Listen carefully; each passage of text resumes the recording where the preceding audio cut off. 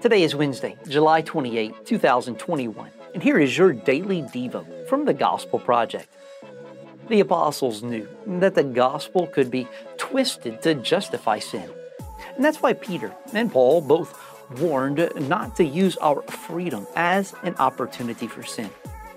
Paul asked in his letter to the Romans, "Are we to continue in sin that grace may abound?" Every day, Satan wants to deceive you into thinking that grace affords us the opportunity to live in sin. But God's grace empowers godliness. When we live in the power of the gospel, we keep ourselves in the love of God. His love has snatched us from the fire. To live in God's love is to live the life that His love has made possible for you. That was Jude's hope for each person. Contend for the faith and live out your salvation. Think about this. How are we tempted to misuse God's grace as an opportunity for sin? What would it look like to keep yourselves in the love of God